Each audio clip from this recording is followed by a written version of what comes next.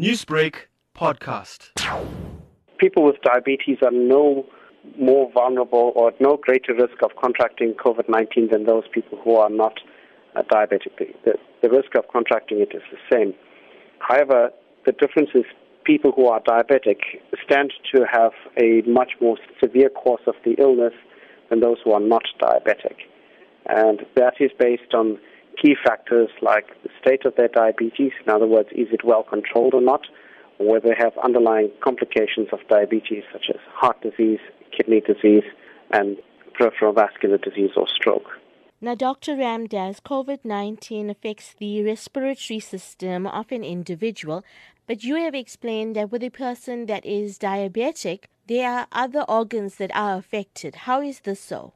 So diabetics are prone to developing more severe disease as opposed to patients who may have asymptomatic disease. In other words, they test positive and have no symptoms, or patients who have very mild course of the disease, just flu-like symptoms, fever and body aches, loss of taste and smell, to patients who have gastrointestinal disease like gastroenteritis, or patients who have respiratory disease. And that may range from people who suffer with mild shortness of breath and chest tightness to patients who develop frank pneumonia, and that is inflammation of the lungs caused by the virus, where they then end up in respiratory failure.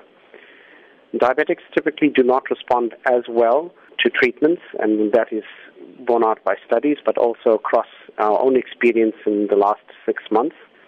One must remember that COVID-19, although it does cause inflammation in the lungs, both by infecting the lung cells, but also because inflammation sets into the lungs and disrupts the air exchange, it does also cause microclots within the lung circulation, and that impairs also again oxygen exchange. Those microclots may occur elsewhere within the body as the clotting system is activated. And that's why we use medications to anticoagulate blood, such as heparin or one of the low molecular weight heparins. So are there any guidelines to manage your diabetes during the COVID-19 pandemic? First and foremost is that you must stay compliant on your medication. We would like all our diabetic patients to self-monitor their blood glucose levels to see that they are within the target ranges that their doctors have prescribed for them. I don't advise postponing appointments and follow-ups, and that seems to be a much more prudent way about managing your diabetes and staying healthy during the era of COVID-19. Newsbreak, Lotus FM, powered by SABC News.